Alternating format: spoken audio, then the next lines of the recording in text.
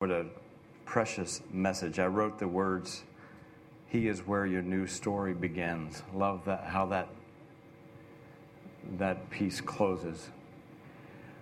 I want to add something to that, but it's not where it ends. Our story begins with Christ, but our story doesn't end there when new beginnings come. Christmas is so enchanting. I love it. I know so many of you do. The lights, the trees, the Christmas carols, just singing or hearing the saxophone, the trumpet play, "Oh, come all you faithful." They just spark something in us that is like, man, we don't see it all, feel it all year round, and then here it comes in the season. There's a little nip in the air, even in Florida and all that. And even the Christmas story, lo, there were shepherds abiding in the field. And as soon as you start to hear that, there's something warm that comes over you, and the angels, and they come and sing, and there's a new birth, and we just love that. But there's also truth that follows that enchanting story of birth. There's truth that Jesus lived a hard life. There's truth that his birth wasn't all there was. It wasn't just a story of this enchanting poor mom and dad who gave birth to the Savior of the world, and everyone came and worshiped and whatnot. And it's the same for our lives. When you think about the birth of a child, it's such a miraculous time and enchanting time. And I remember when our first child was born, I was nervous. As dads usually are, I got very philosophical. I'm going to be a father now and all that stuff. You don't know what you're doing. You just feel like you should be more serious or something.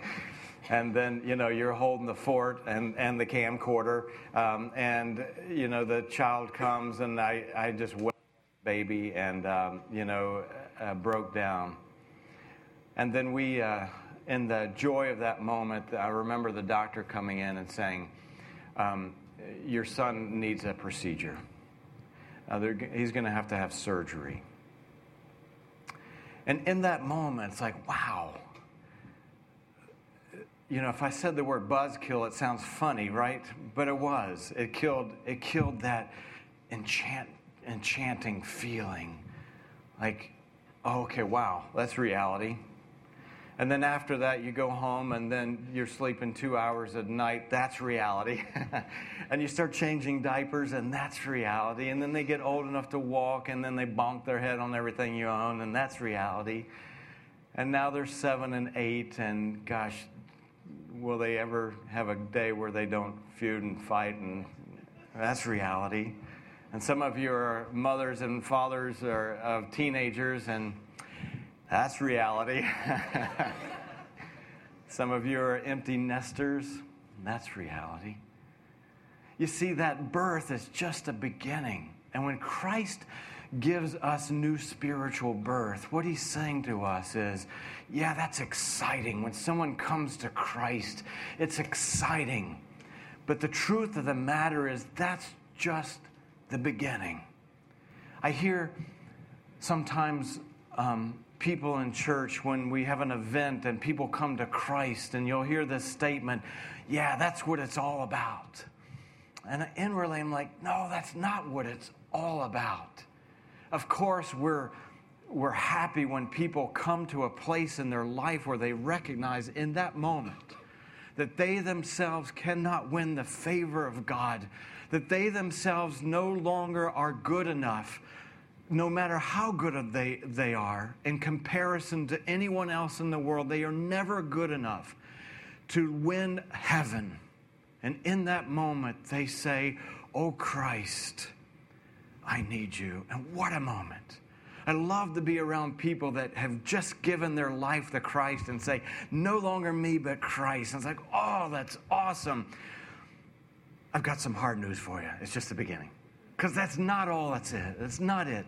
In fact, in the book of Philippians in the New Testament, here's what we hear. Paul, the writer of these words, says, I always pray with joy, speaking to these new believers, because of your partnership in the gospel. When? From the first day, from your birthday, your spiritual birthday, now, until now.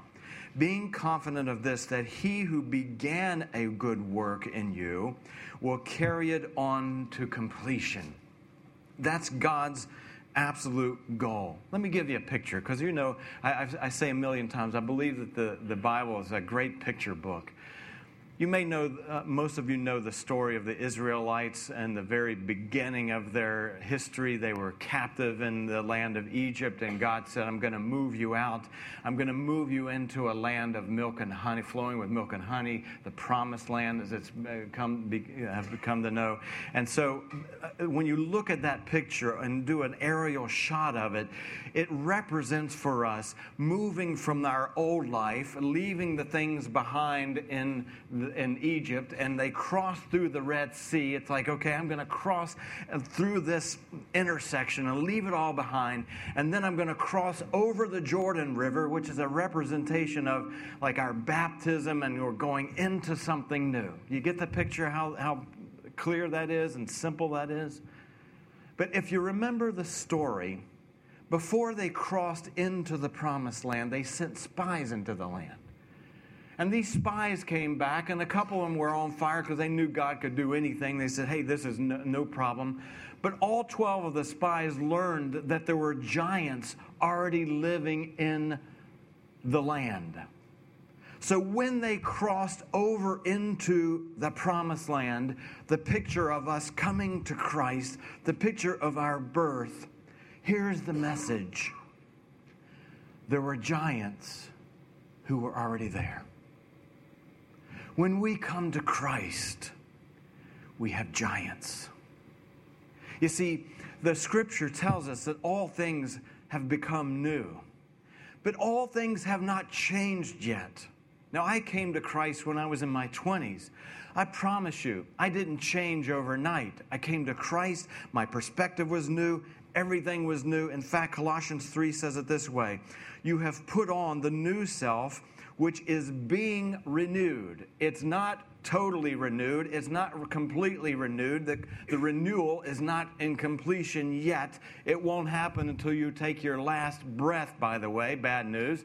But we are going in this process. We're living in this process of being renewed, which is being renewed in the knowledge, in the image of its creator. I brought a little diagram here for you to speak. We are made up of spirit, soul, and body. When we come to Christ, the Scripture tells us that our spirit comes alive. We're born a second time, Jesus said. But then who we really are, our soul, which is our emotions, which is our feeler, our mind, which is our thinker, our choices, our will, which is our chooser, our picker, the things that we pick and choose to do. And then we have a body. Now, there's always fancy names for simple things, and even the Scripture uses fancy names. When we come to Christ, we call that justification. That means that God and Christ died for us, and we are justified before God because of what He did on the cross. But we're being in this process of renewal. That word is sanctification, which we're going to get to. And then when we go to heaven and lose this old body, which I'm looking forward to, by the way, we call it glorification. Now, there will be a pop quiz on those 3 words after the service. Here's the point. The point is that we are in progress, but when we come to Christ and our spirit is alive, it's quickened, it comes to life, we still have these cracks in our heart, in our emotions, in our minds, the way we think, the things that we still choose to do. And they don't go away the first day that we come to Christ. John 3:6 says this: flesh gives birth to flesh. In other words, women give birth to babies, but the Spirit gives birth to our spirit. Now watch. If you don't get this, what will happen to you is you will have a lot of moments of, what is wrong with me? I've come to Christ. All things are new. Where did these giants come from? My proposal to you is those giants were already in the land before you came to Christ, before you crossed over. It's important to realize that God is all about that after you come to Christ. If you have not made that decision, if you have not said, oh, Christ, I need you, then I will promise you that God is all about that, because He is not a self-help being. It's not like He's going to try to clean your act up and now you're ready for Him. Give up, you'll never be that way. When I came to Christ, I brought in my luggage. I brought in my baggage. In fact, this past weekend, somebody had given us some points at their timeshare in Orlando. That's where my wife and family and I, and my boys went to on vacation. And I mean, this place was beautiful. It was called the Presidential Suite, in fact. I'm like, okay, this is going to be better than the Motel 6 we stayed in last time.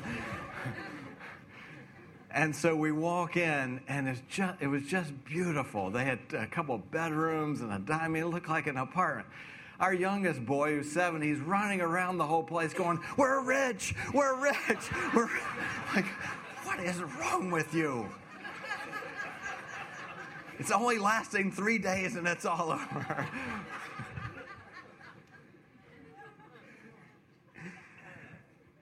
You see, we come into, and I stood there as he was, running around. I'm standing there, and I'm holding baggage of my life. I'm holding my flip-flops, which are really old. I'm holding bags from my dirty laundry here. I'm holding my computer, which has good things and some not so good things. Some good letters, some not so good letters. And I was sitting there, isn't that a picture? When we come to Christ, woo, we're rich, we're excited, we serve a God who saves. But we all know, man, I got baggage. And here's what happens, see? We address the baggage. We address the behavior without getting down to slaying the giants and healing the brokenness. I believe that church makes that huge mistake. Stop it. Quit doing that. Start doing that. And you're thinking, okay, I'm trying. But at the root of some of those things, the trajectory, there lies some giants. There lies some brokenness where God wants to meet us. 1 Thessalonians 5 says this, now may the God of peace himself sanctify you entirely. Now there's one of those words. Let's break it down. If you came from a formal church, we've sung sanctus, sanctus, sanctus. The derivative of that word is holy. So when he's saying, now may the God of peace himself make you holy, you think, wow, I'm not sure I feel all that holy, but he's saying pure, whole, with a W, W-H-O-L-E, whole. And something that's broken, and it's going to be whole, you know what it requires? Healing. It requires mending. It requires nurturing. It requires coddling. It requires care. It doesn't always require merely truth. You see, preachers think, I just tell you the truth, take the truth, get your act together, start behaving right, see you next Sunday, and give a lot of money. I'll see you. And deep inwardly, God is saying, oh gosh, it's so much deeper than that. There are some giants in the land. There's some brokenness that needs healing and mending. So when Christ comes to earth, watch this. He walks into the temple as a young boy, and he begins to read some scripture. And of all the verses that he could read, of all the scripture passages that he could have chosen, of all the Hebrew writings that he could have he chose this one. Isaiah 61, the Spirit of the sovereign Lord is on me, because the Lord has anointed me to preach good news to the poor. He has sent me to bind up the broken-hearted.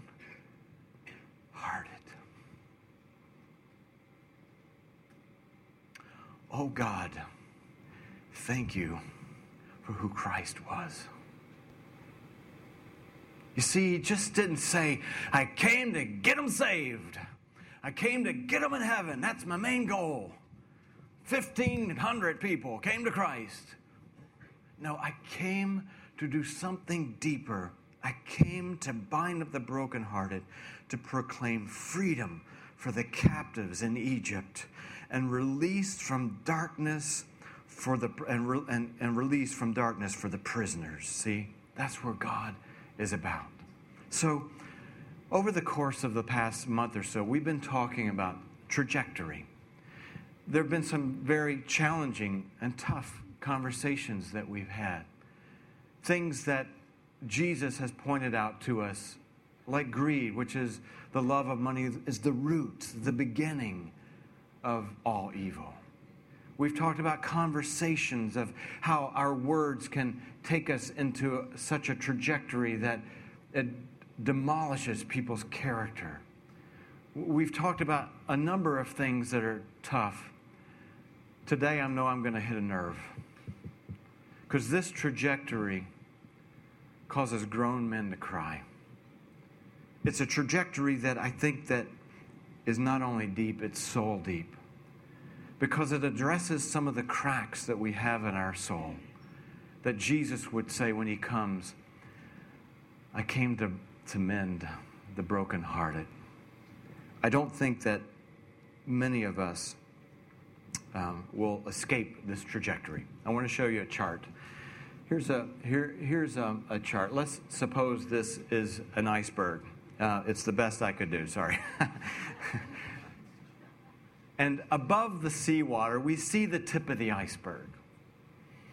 And above and what we see is our behavior. That's all we see. I can't see your heart. I can't see your soul. I can't see your past. I can't see the brokenness. I can't see any of those. I can't see the things that are holding you, the things that would imprison you. I can't see any of that with my visible eye. All I can see is the outer layer of what causes that.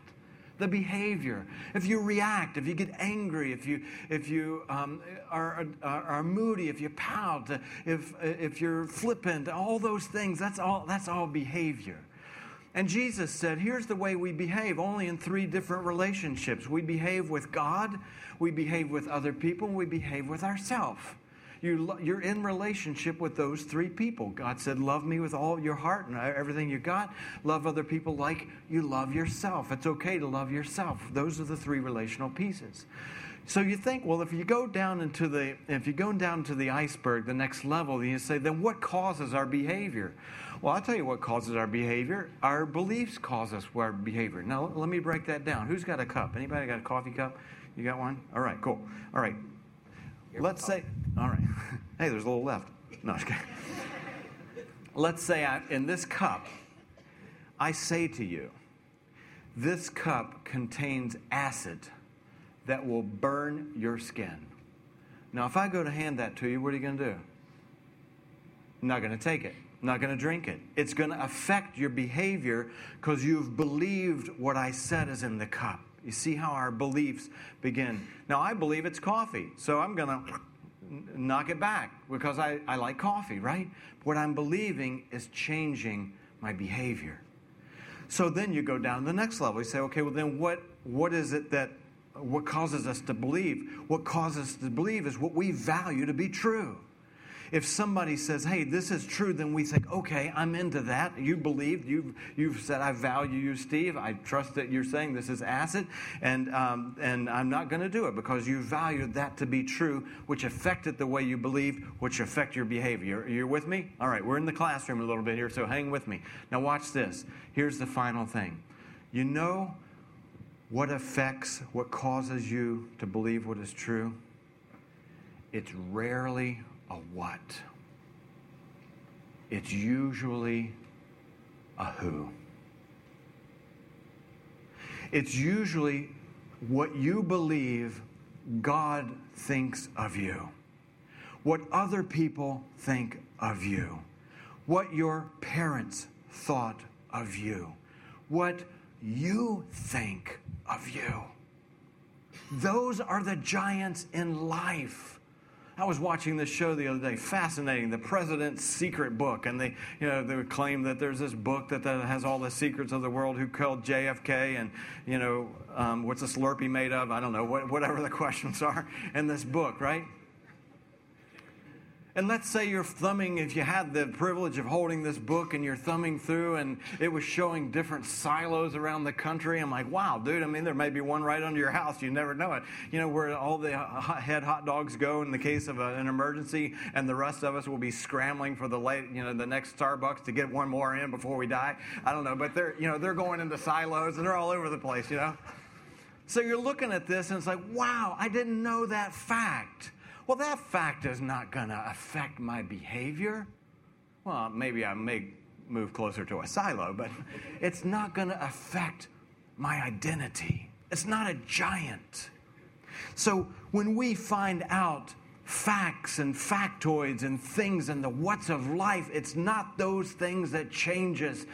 It's the who's in our life that create our belief system of who God is, who we are, who others are, and that is the trajectory that causes our behavior to change. Are you with me? I know that's a little heavy, a little bit complicated, and it's just the way we are wired. I want you to think back for just a second. When you think of these words, Proverbs chapter 4, watch over your heart with all diligence, for from it flows the springs of life. You see, when Jesus met a woman at the well, he didn't do like some of us preachers would do and say, you're living with somebody, stop it, it's not right. I can show you the verse, it's over here, watch, see it? That's a fact. You get it? Stop doing it. It's behavior. I don't like it. He says, why don't you go call your husband? Because that's a who in your life. And she goes, well, I really don't. He says, I know. You've had 5. I get that. That's tough. That's been tough, hasn't it? He goes right down to the who level. Remember in the very beginning in the garden, and God comes along, and Adam's blown it. And he says, where are you? And he's looking for him. And Adam says, here I am. And he says, why'd you hide from me, Adam? He said, because I knew I was naked. You remember the first question he asked Adam? It's here in Genesis chapter 3, verse 11. He says, God says this, who?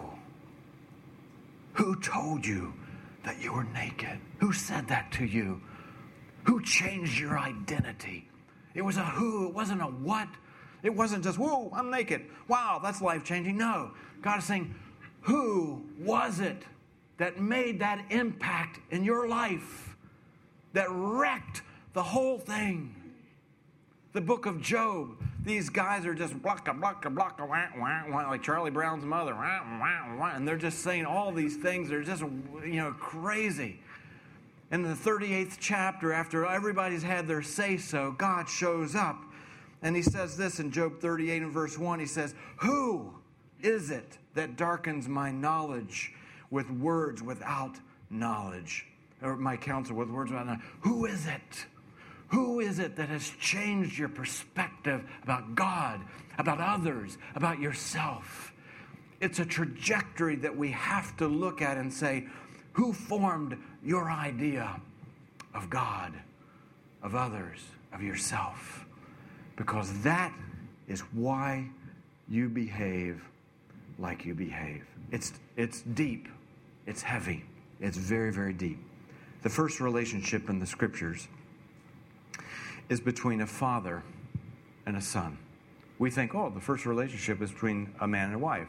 Many people say the first institution of the Bible is marriage. No, watch. When you look in the book of Luke, and we're looking at the genealogy of how everything goes back, and Luke takes it all the way back to Adam, I want you to read the end of all this long list that seems boring. The son of Enosh, the son of Seth, the son of Adam, the son of God. God gave birth, not to the capital S like Jesus, the Son of God, but he gave birth to this being, Adam. And there was this parental relationship that God had automatically. All right? Here's where I'm going to go today. After all that, let me get to the point. One of the most difficult, challenging examinations that we have in this lifetime is to take a hard look at who influenced us to think of God, others, and ourselves. A parent, a brother, a sister, friends, but particularly I want to ask about a father relationship. Some of you sitting in this room have had great fathers. The majority of people would say, man, that was a rough one. And for that reason, that trajectory makes it difficult to look at God as Father.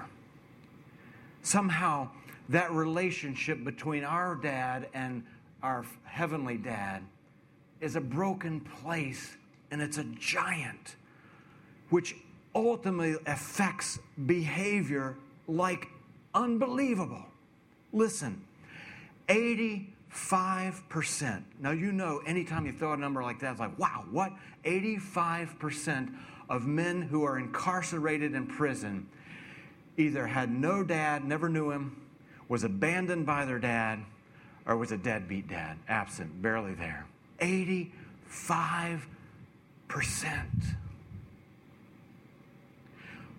That person, the who in our life, affects who we are. And sometimes we think, some people sitting in this room are triggered right now because you're thinking, gosh, this is something I can think, my mind is flooded with bad things. And they're broken places, and they're giants of things that happened in childhood that are rough, physically rough, mentally rough, emotionally rough, things that crack the soul. Christ comes to heal and mend those places. It doesn't happen overnight, but he comes to heal those places. Other of us, because my dad was a typical GI generation dad. He was a provider. My dad worked hard, 40 years, same job. Can't even remember Dad missing a day of work. Drove 100 miles round trip every day for 40 years. I loved my father. I lost my dad about 10 years ago. I loved him. And in no way am I saying anything to dishonor him, but I will say to you, it wasn't with my dad the B things, the bad things. It would be more of the A things, the absent things. I never saw my father read the Bible, a page of it. My father never came in and said, can we pray? See, that GI generation, and some of you are there, you know you are institutionally driven and faithful and still are. And man, that is so honorable. I love that. We learn from that. But his father, I remember Dad telling me stories of being beaten until the blood came down his legs. I remember Dad telling me that when he came home from the army after serving, that he was sitting at a dinner table with guests around the table. And I forget what the reason, like my dad quit his job or something like that. And in front of the family guest, he said, I want you to pack your bags and get out of my house. My granddad, man, he was old school. And that's who my father learned from. And that generation, at least for my dad, there were rarely, if ever, my mom and I were talking about this the other day, rarely moments of one-to-one. I didn't know what small circle was like. And I'm being transparent with you today about my life because I want you to know that it's real. I'm hoping that you're sitting there thinking, wow, I get that. I get that. Now, some of you had great dads thinking, Whew, I had it awesome. You had the A+ dad. That's incredible. Here's what I'm learning as a father. Here's what I'm learning. My wife is reading a great book. I think it's called something like If I Have to Tell You One More Time. And after all that we're talking about small circle within the church, here's the bottom line suggestion. Discipline yourself at least 2 times a day with each of your child and have 10-minute segments just alone. I got to tell you what, it is the most incredible behavior change we have seen in our children. Nobody else around. Let's go and take a walk. Let's sit out in the back. Let's have time. Because quite frankly, I don't know about you, but I didn't have that. And guess what? It affected my behavior. You see, when your kids are out of kilter and they're going nuts and they're off the chart, what they may be doing is screaming, would you please love me because I crave intimacy. And when we're behaving in such a way that comes out in habits and horrors, when we're behaving in such a way that comes out in addictions, and when we can't believe that God would have anything to do with us, it comes from somewhere. It just doesn't come from nowhere. There is a trajectory that if you look down deep, it's where it's all about. A word of hope. Trajectory course. Let me just say quickly. For the church, here's a trajectory course. It is not unusual for me that if you're thumbing through the Old Testament, book after book after book after book, and you come to the last book, which is the book of Malachi. There are 4 chapters. Chapter 1, chapter 2, chapter 3, chapter 4. And you're going down through all the verses, and you come to the very last verse of the Old Testament. The last thing before we go radio silence for 400 years. Here's what it says. See, I will send you the prophet Elijah, talking about the future, before that great and dreadful day of the Lord comes, when Christ comes again. He will turn the hearts of the fathers to their children and the hearts of the children to their fathers, or else I will come and strike the land with a curse. My word, that the last thing that God would say, He sees it. If you're sitting there today, and I know it doesn't apply across the room 100%, but if you're sitting there today and say, wow, that just hits a trajectory that's deep within my soul, I want you to know that God sees it. God knows it, and Christ can mend it. That's the word of hope that we're given. Now watch. The New Testament begins after 400 years of silence. And now John the Baptist is going to prepare a way for Christ. An angel comes to John's dad and says this in Luke chapter 1, verse 17, and John the Baptist, will go on before the Lord in the spirit and power of Elijah, last verse of the Old Testament, and turn the hearts of the fathers to their children. Wow. Whoo. Pow. It's got to hit us in the face.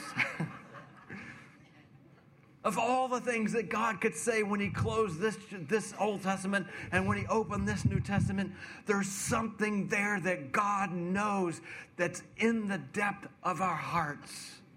Something that He knows. Now, for the church, I'm going to get over this one quickly. For the church, we say, okay, what can we do to make a course correction? I'm going to read from Jeremiah 23 and verse 1.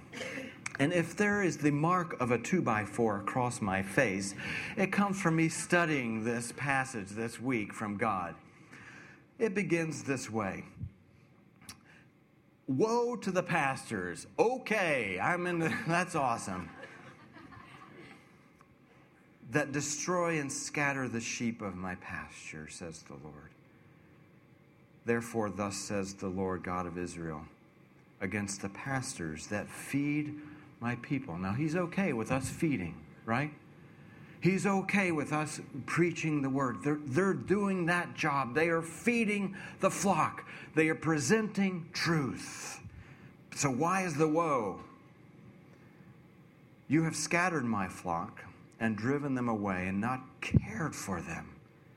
Behold, I will visit upon you the evil of your doing, says the Lord, and I will gather the remnant of my flock out of all the countries where I've driven them, and I will bring them again to their folds, and they shall be fruitful and increase. And I will set up other shepherds over them, which will tend to them, and they shall fear no more, nor be dismayed, nor shall they be lacking, says the Lord. Here's the deal.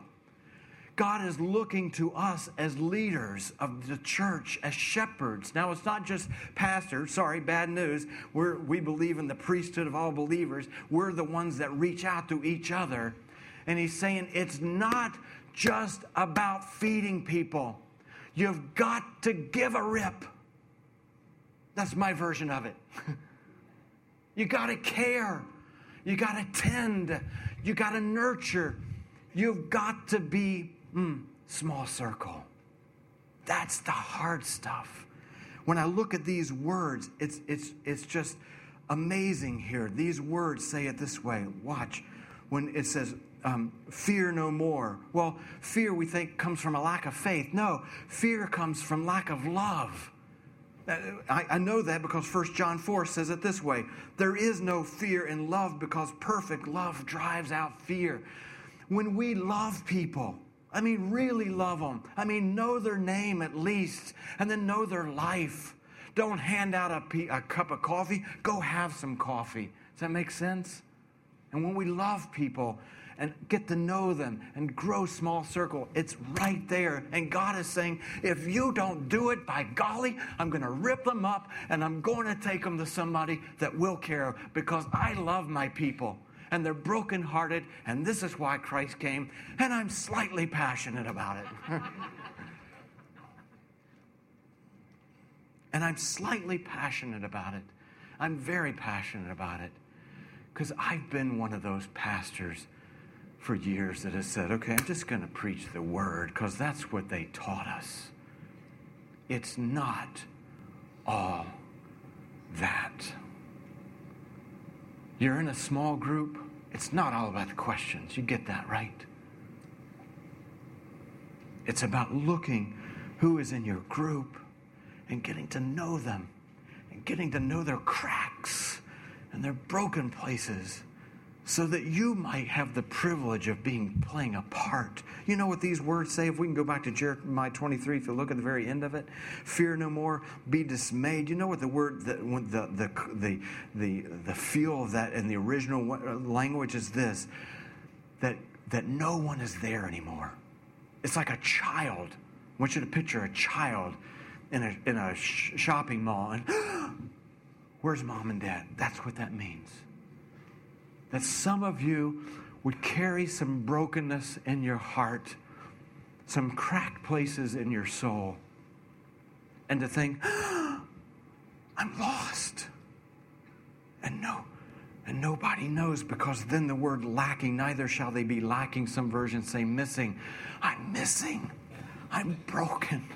I got this stuff inside that nobody cares. We're just doing church. And I'm here to say, as a church, let's change that. Let's change that. Let's change that. Let's change that. And it's going to take some hard things to change that. Some things that we've done. I've said it a couple weeks ago. It's not just handing out stuff. It's taking it in your hands to somebody. It's not dropping off a turkey. It's coming in and having turkey. It's not just saying howdy do on Sunday. It's embracing people, you see. And that's tough for us. We're busy. We're overloaded. We don't have time. And I think our enemy loves that. There is no time for mending. But that's exactly what Christ calls us to. Now today, if you're sitting there and saying, gosh, you know what, that's me. I've got a couple words to say to you. And these are deeper things, and I recognize that I'm going to give you a sound bite. And I generally don't care for sound bites for giants, because giants sometimes take a while to slay. And broken hearts take time to heal. So please don't misjudge these as quick and easy answers.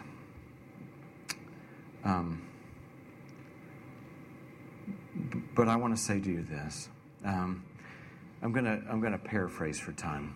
There's a story in the Old Testament, Jacob and Esau. And Jacob, when he was born, they named him Jacob, which means the deceiver. Hey, thanks. It's awesome. You know, I wonder, do they make a coffee cup with that on there? You know, I think Stephen means king, you know, right next to Jacob, deceiver. Hey, I'll get that one. That's, you know, honestly. He was loved differently by his parents. His father loved his brother Esau more. It affected his behavior. He had a name. He was born into the world with a name. He was born to a father, his twin brother actually. He was born to a father that loved his brother more than he loved him. Wow, that's tough. What really makes it tough when it comes off the page is I personally know people sitting in this room that would say, that was my dad, man. He loved my brother more than he loved me. And it's hard as a parent. We know that as parents. It's hard to be the equal, you know, across the board, and you're trying your best. So you're sitting there as a parent thinking, I probably blew it on that one. Hey, I know we have at times as well. I get it. But it happens, and it's life.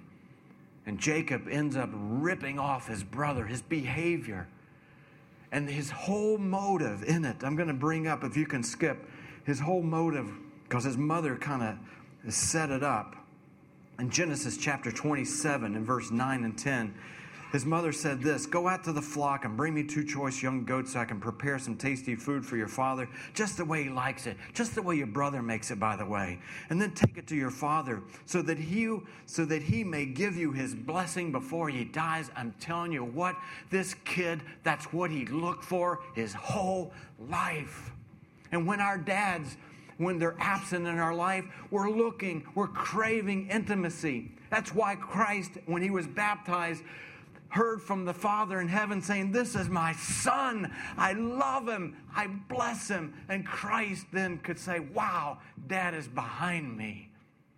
And when that's missing, I promise you we will seek that blessing somewhere.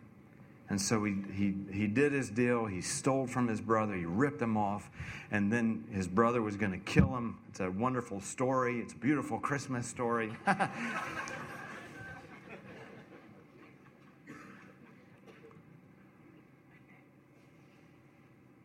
And he went and lived with some relatives. Great place to go. Isn't it? I mean, you think you can run from one broken place to another. You can't. And that got screwed up. My version. And he was successful in what he did. And he could have left it right there. So listen to what I'm going to say, because it's going to be tough for some of you. Here's what God said to him in Genesis chapter 30 and verse 43. He says that the Lord said to Jacob after a long time of separation, go back to the land of your fathers and to your relatives, and I will be with you. Here's my first message to you. Some of you are sitting here, great dads. I'm going to guess that many of you are like, man, it was tough. Never had any intimacy. My dad's, he's gone. I can't go back. Some of you, it would be unsafe to go back. Some of you, it would not be the right time to go back. But you can take a journey in your heart and go back. It is so important for you to go back and say, I give that to you, God. If I'm carrying bitterness in that bottom part of that trajectory, I forgive my dad. And understand that he probably did what his dad did, and his dad did, and his dad did. And forgiveness will break the chain. Not going back and telling him off. No going back and setting him straight. Or in the case of my dad, hey, how come you weren't there for me, man? Or even screaming it to heaven and hoping he hears it. Not it. Dad, you were broken like I'm broken, like my children are broken, and I get it, and I'm reconciling all that through the cross of Christ, and I'm going to be released from carrying that around. It's critical. It's critical. Don't carry it around. It will affect who you are. If you're in an addiction, look deep at that trajectory. If you have habits, if you don't know how to be intimate with your wife in conversation or with others or with other men, how rampant is that? How tough is it for other guys to get to each other and say, man, how you doing? How you feeling? How'd that make you feel? Women are a lot better. Let's just be honest, right? Guys are like, hey, how about them bucks? You know what I'm talking about? You know, that's easy for us. Go back. And finally, I want to say this to you. God, from the beginning, has always wanted to be your Father. And regardless of what the trajectory of your life has caused you to think of Him, He is perfect. He's perfect. That means when you just screwed it up this week, His mercy is perfect. His love is perfect. If you're doubting, should I go back to Him? Because when I went back to my dad, he got pretty... No. God is perfect. Well, my dad was a bit moody. God's not. I saw my father hit my mother. God doesn't. He abused me in a way that I can't even say it. God won't. My dad abandoned us. God will never. Hold those things to be true. Reconcile. Go back like Jacob in your heart and say, I give it up. And recognize that God is a healer. He's perfect in His fatherhood. Tough message for some of you, I know. But it's a message for our church to recognize that there are a lot of hurting people around us. Don't let go of the fact that you're called to be a mender. A mender. Father, thank you. Father, thank you for who you are.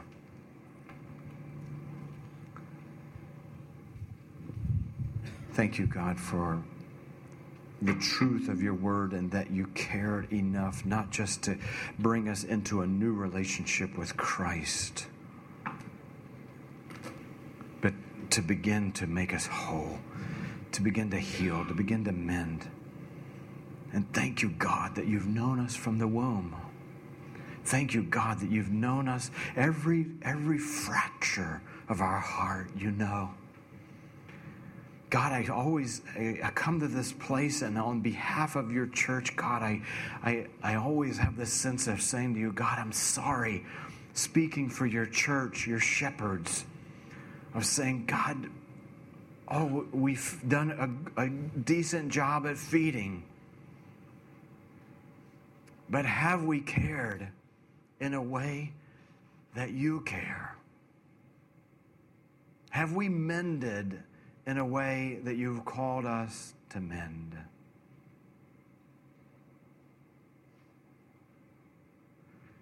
God, we're ready to course correct our trajectory of playing church and being menders and beginning to play the role of a mender. And that will require for us to learn a name, to learn a life, to go deeper.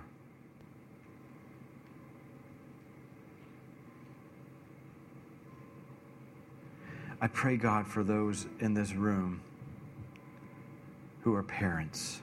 Particularly, I want to pray today, God, for those of us who are fathers. We bring into the equation our own imperfections, how we saw our own dads do it. I pray, God, you would just shake us and help us, God, not to be absent, to be present.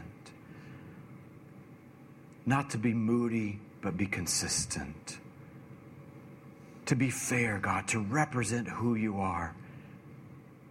And for the sake of Christ, for the sake of our children, God, to lay down our pencils and our laptops and our hammers or whatever our trade is, and be small circle with our kids. I pray, God, for those today who would say, man, I got it. I know exactly what you're looking at and talking about here. And there are some fractures in my heart that are just, that come from a long place. I pray, Father, that you would just make yourself known to them and known that you are the perfect Father and that healing would take place.